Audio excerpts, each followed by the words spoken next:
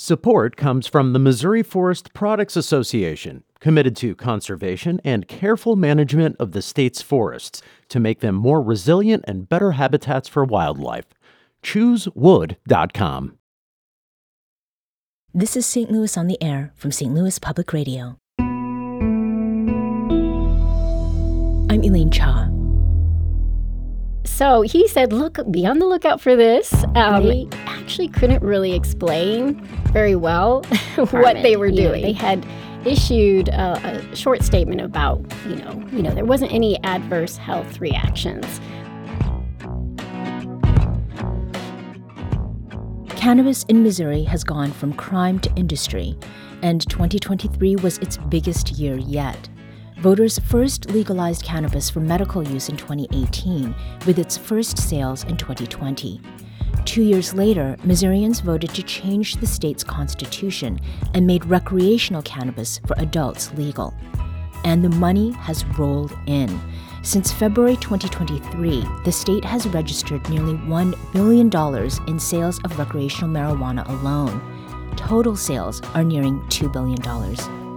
But with these cannabis highs, there are also questions and complications. And here to talk about those and the state of Missouri's cannabis industry in 2024, we welcome Rebecca Rivas. Rebecca is a longtime St. Louis reporter and covers Missouri's cannabis industry for the Missouri Independent. Rebecca, welcome to St. Louis on the Air. Thanks so much for having me. So I want to start with one of the biggest marijuana stories that you reported last year. State regulators ordering the recall of more than 60,000 marijuana products.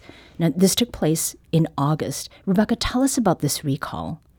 Yeah, well, it's the first big recall for our market. So I think, that alone is going to be a little uncomfortable and shocking for people. I hear recalls in general, in other states that have had recreational marijuana are a little bit normal.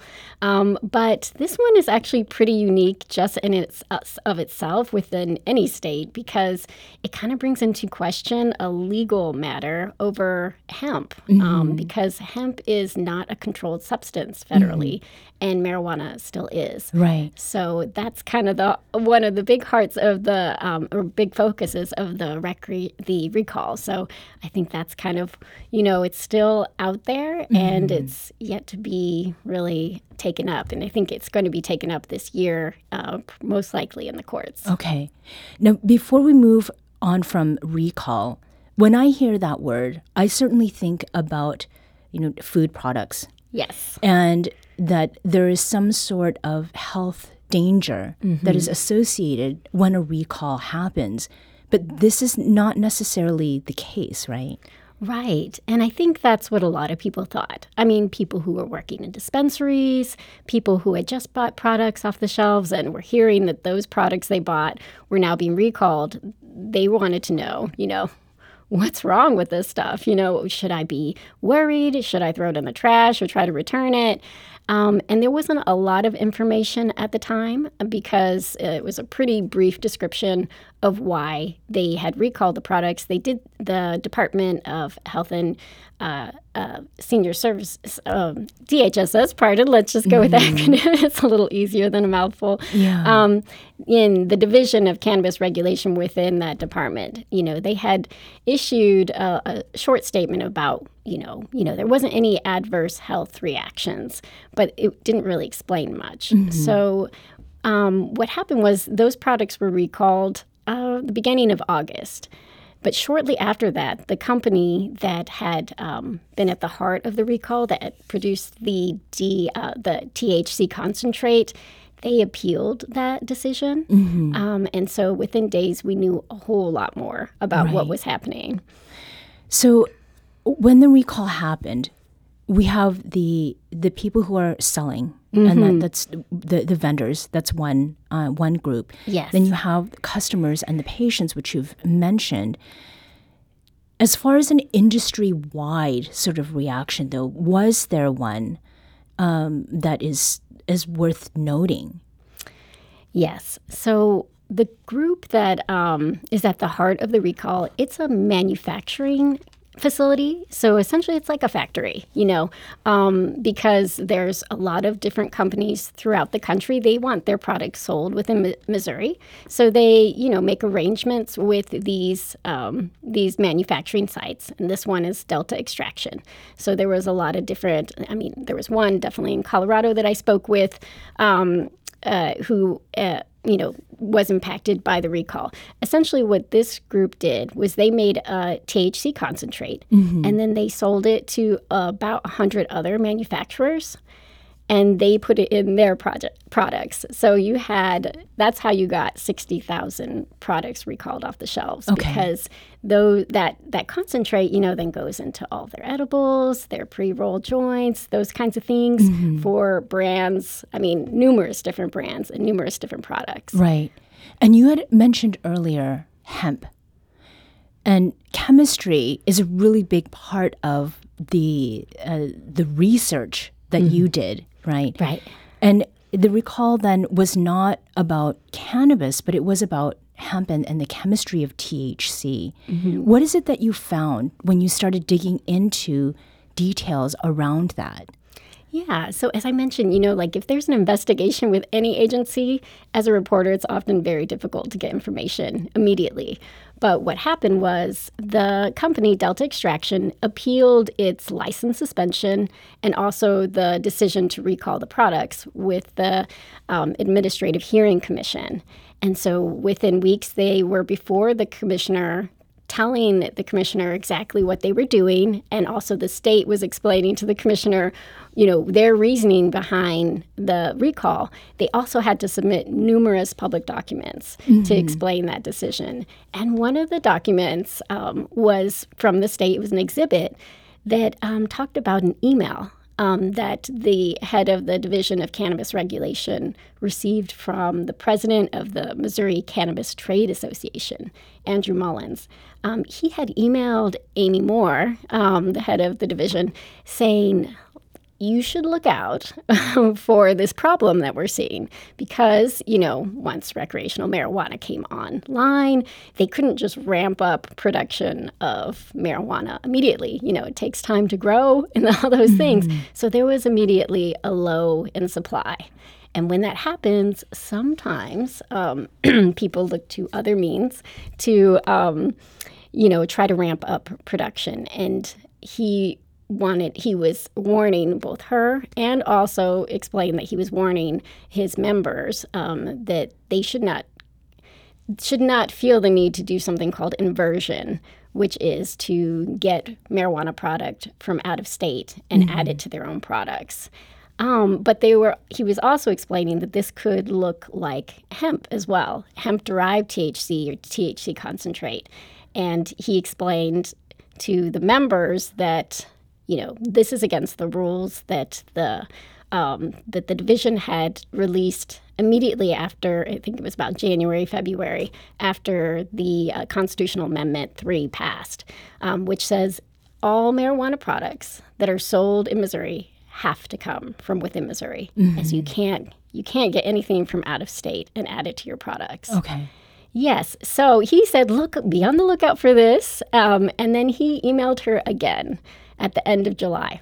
He said, I think you should take a look at Metric, which is the tracking of all of the seeds to sale. So once you got a seed, it becomes a plant, they track every single plant for its production to make sure that nothing's coming in from outside. And she essentially replied we don't really have a team in place yet to go through thousands and thousands of these tracking numbers. It would be helpful if you could give us information from a whistleblower. Okay. And then within a couple days, they said they had an anonymous tip. And that led to Delta Extraction.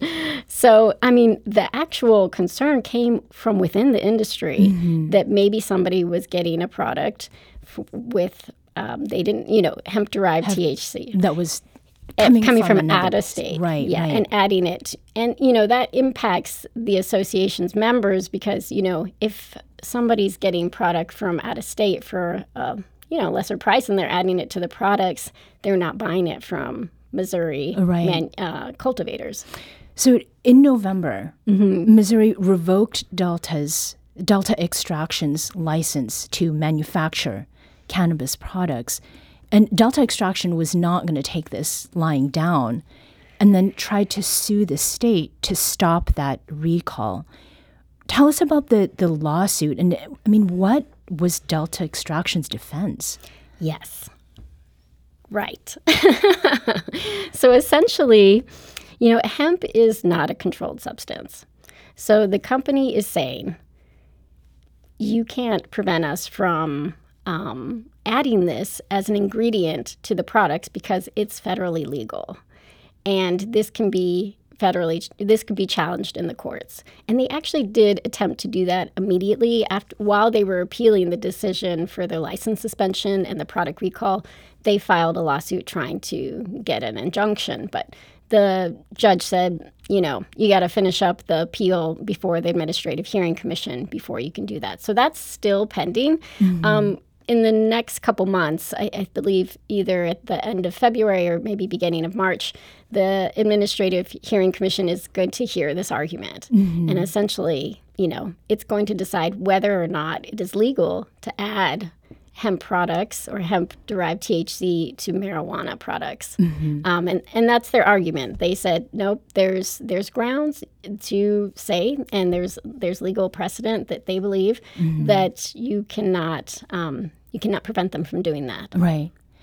And the lawsuit, too, then, is not just about this chemistry. It's not just the recall. You reported last month that it could lead to a showdown over the state's authority to regulate the industry. Why is that the case? Yeah, I mean, here's the issue with hemp, and I think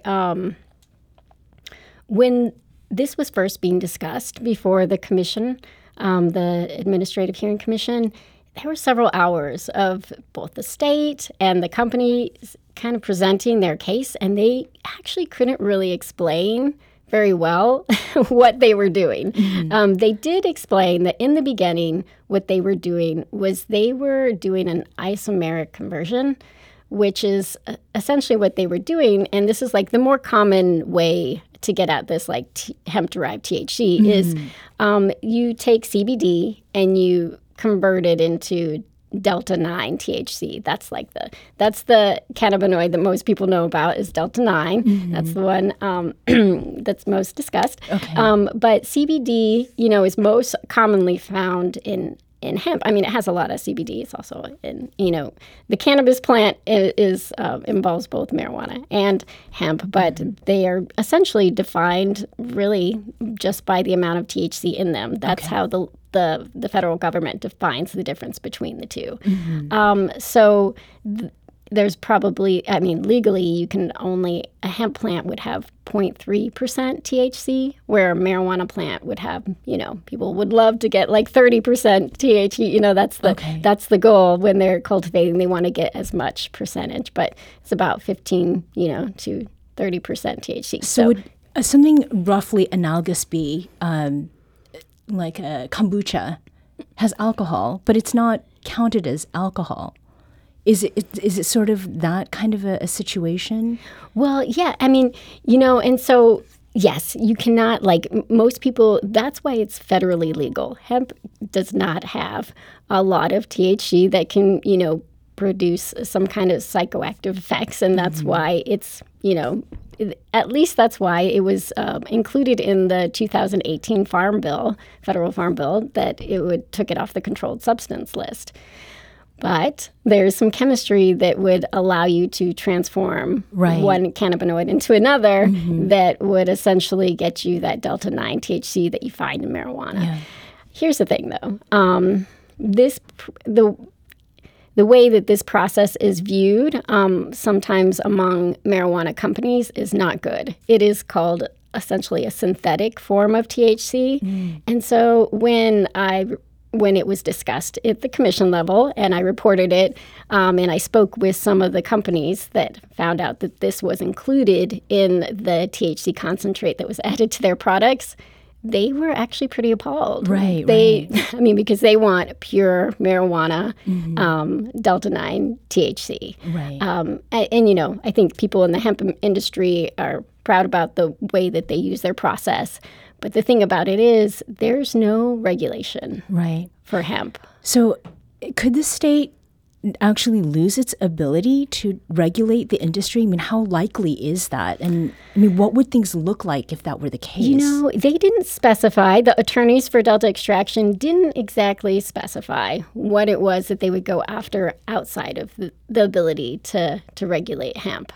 But, there's a lot of different concerns that have been raised that I've actually heard about through legislative sessions and things like that. I think we're going to find out. But I think the ability to regulate adding hemp-derived THC to marijuana products is a pretty big one. Mm-hmm. And then what are the stakes for Missouri's cannabis industry? Well, if you can get a product that's a fourth of the cost as what you would produce here in Missouri, then that's going to be pretty damaging for Missouri marijuana cultivators. Mm-hmm. But it would also be great for hemp farmers here in Missouri. Right. So I think that's still the discussion. Yeah. And I think definitely the hemp industry is watching very closely this case.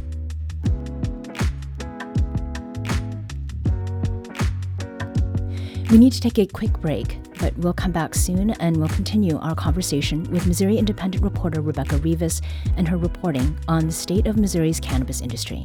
This is St. Louis on the Air on St. Louis Public Radio.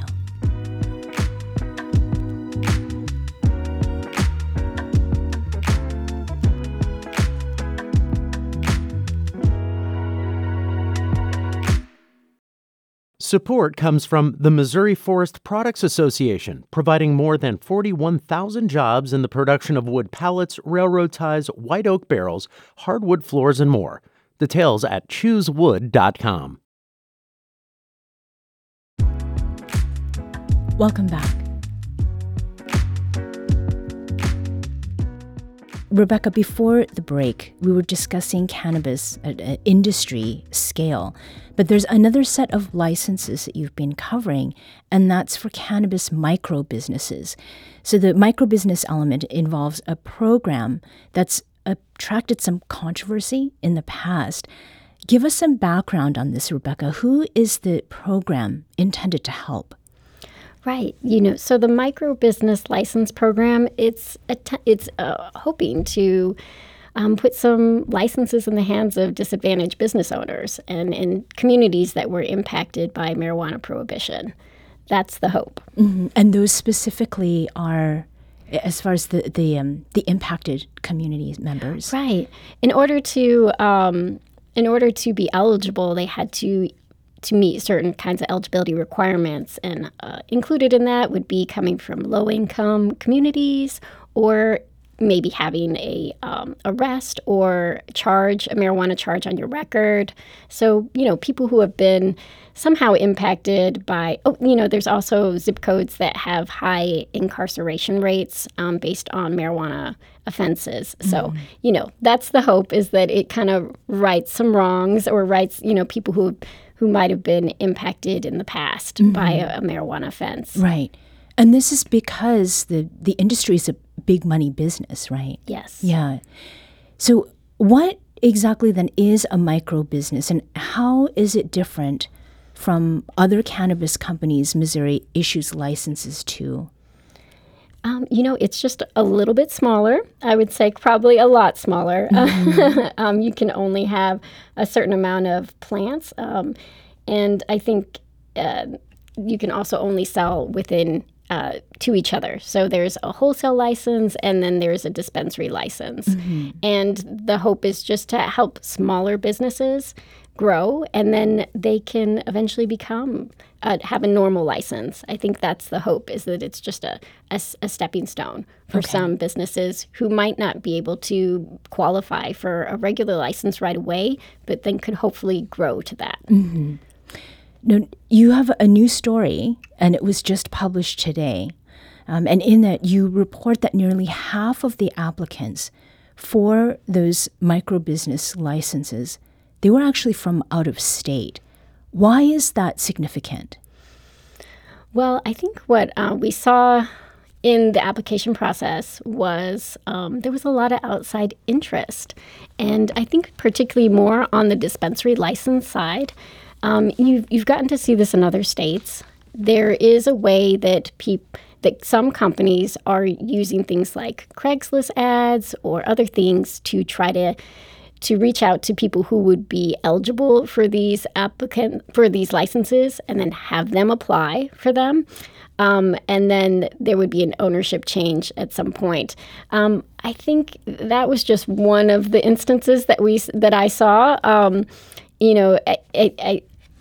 it was kind of an interesting thing.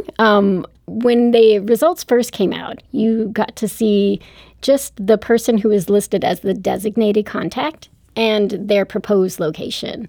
And when I looked at the list, I was like, oh, great. Maybe I'll just reach out and see if I could talk to somebody who got a license or maybe somebody who didn't.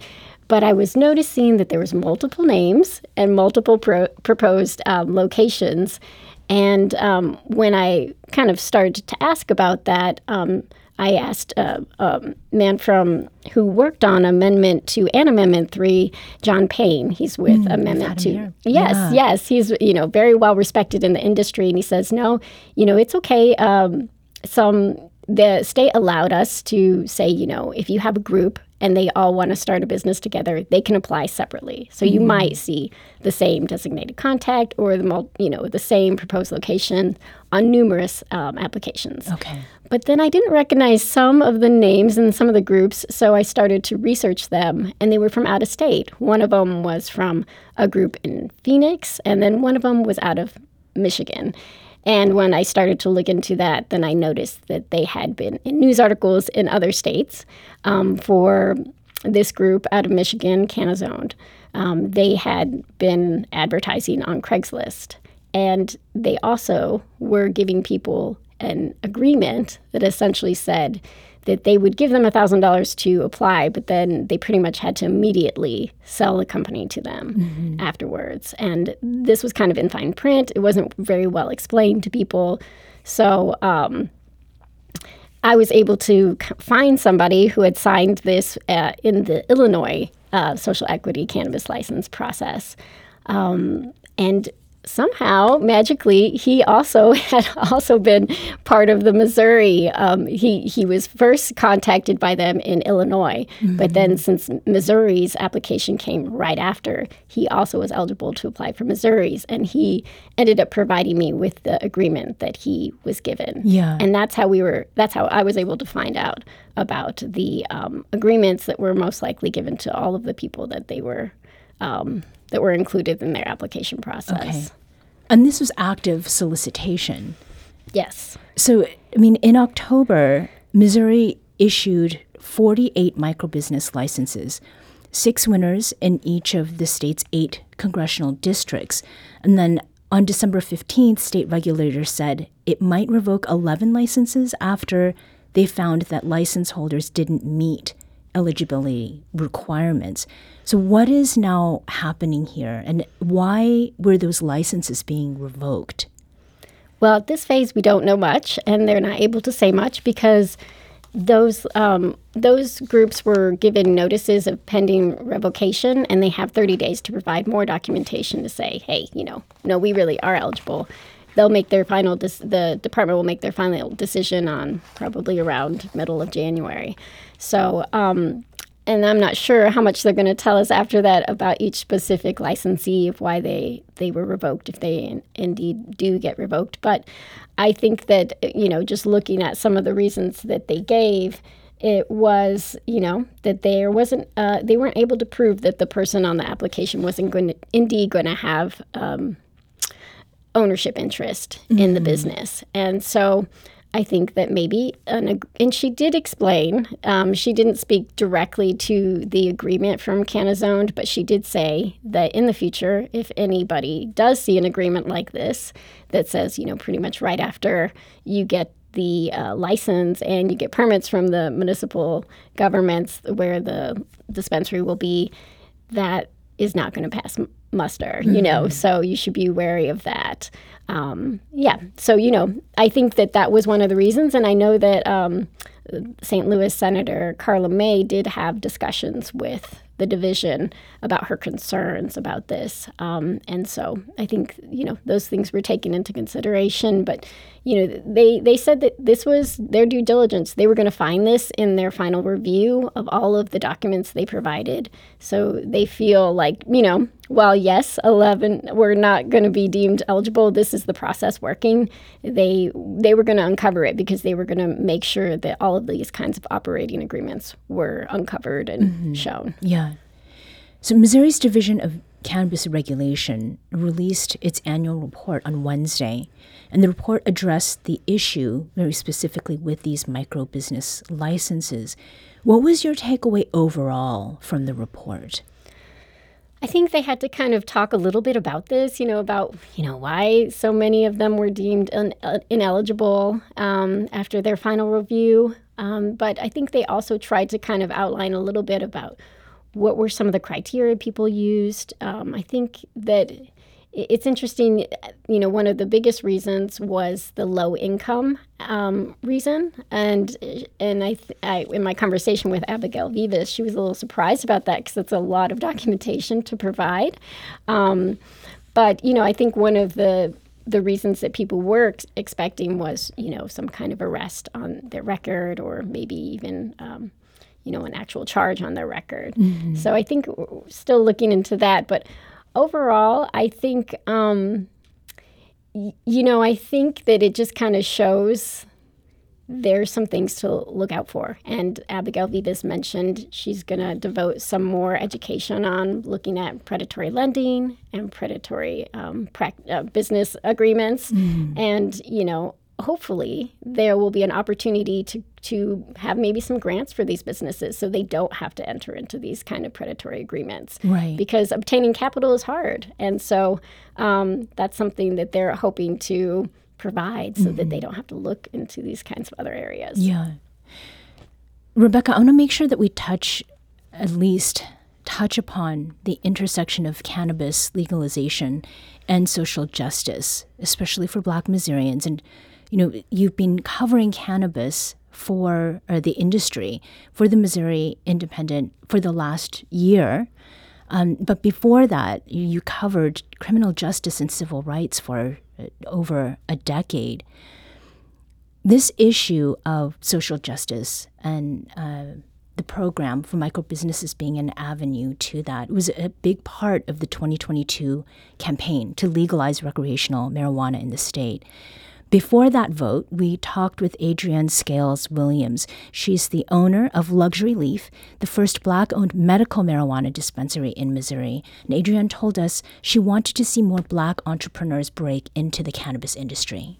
We are all concerned about the lack of diversity in this particular space, and I'm hoping that at some point in time there is a lot more people that look just like me that have their own dispensaries or either, are cultivating or manufacturing. So I don't want to stand in this space by myself.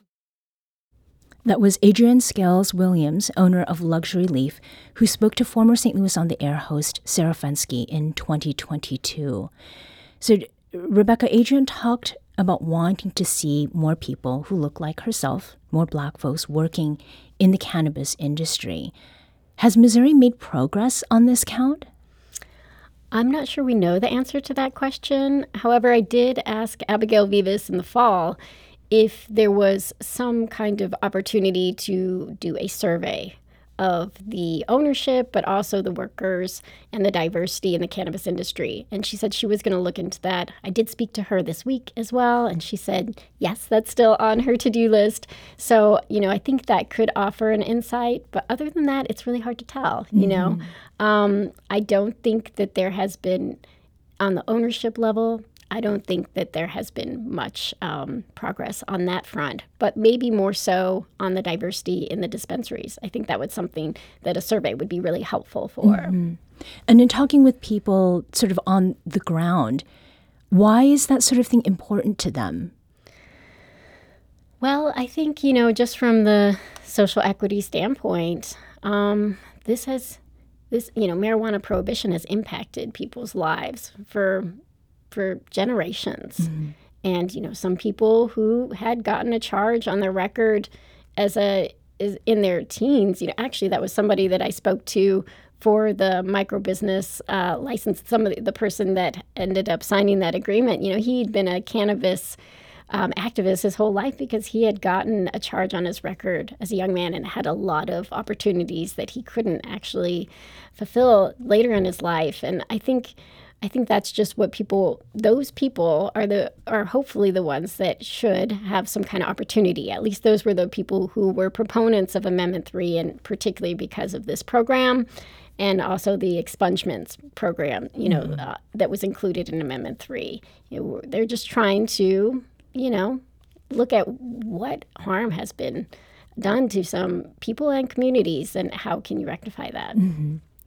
So as we look ahead, Missouri's legislative session opened yesterday. What is on your radar for potential laws that could impact the cannabis industry in Missouri, just briefly? Yeah, and I think some of these laws for looking at hemp-derived THC is on there. And I just want to note that, in the end, the isomeric conversion process was not what Delta Extraction was using. It was actually using a regular extraction, just using many, many pounds of hemp and extracting THCA from there. So I just wanted to clarify that point. But I think that's going to be a big part of the legislative session is looking at, whether legislators feel that they're going to be able to regulate products that currently can be sold anywhere. Mm-hmm. Gas stations, grocery stores. Yeah. I know that there's farmers markets that have people with stands. They can't actually control this product right now legally on the state level or the federal level just from people selling it. So that's what they're hoping to look for, a way to regulate that. Rebecca Rivas covers Missouri's cannabis industry for the Missouri Independent. You can also find her latest reporting on cannabis on our website at stlonair.show. Thank you for coming today, Rebecca. Thank you so much for having me. This episode was produced by Danny Wissentowski. Audio engineering and podcast design by Aaron Dorr. Our executive producer is Alex Hoyer. St. Louis on the Air is a production of St. Louis Public Radio. Understanding starts here. St. Louis on the Air proudly supports local artists by using music from Life Creative Group. Do you find yourself regularly listening to episodes of St. Louis on the Air? Suggest us to a friend you think might enjoy our conversations, and leave us a review and rating on Apple Podcasts on the App Store. It's the simplest way to help people discover our show. Thank you. St. Louis Public Radio is a member-supported service of the University of Missouri St. Louis.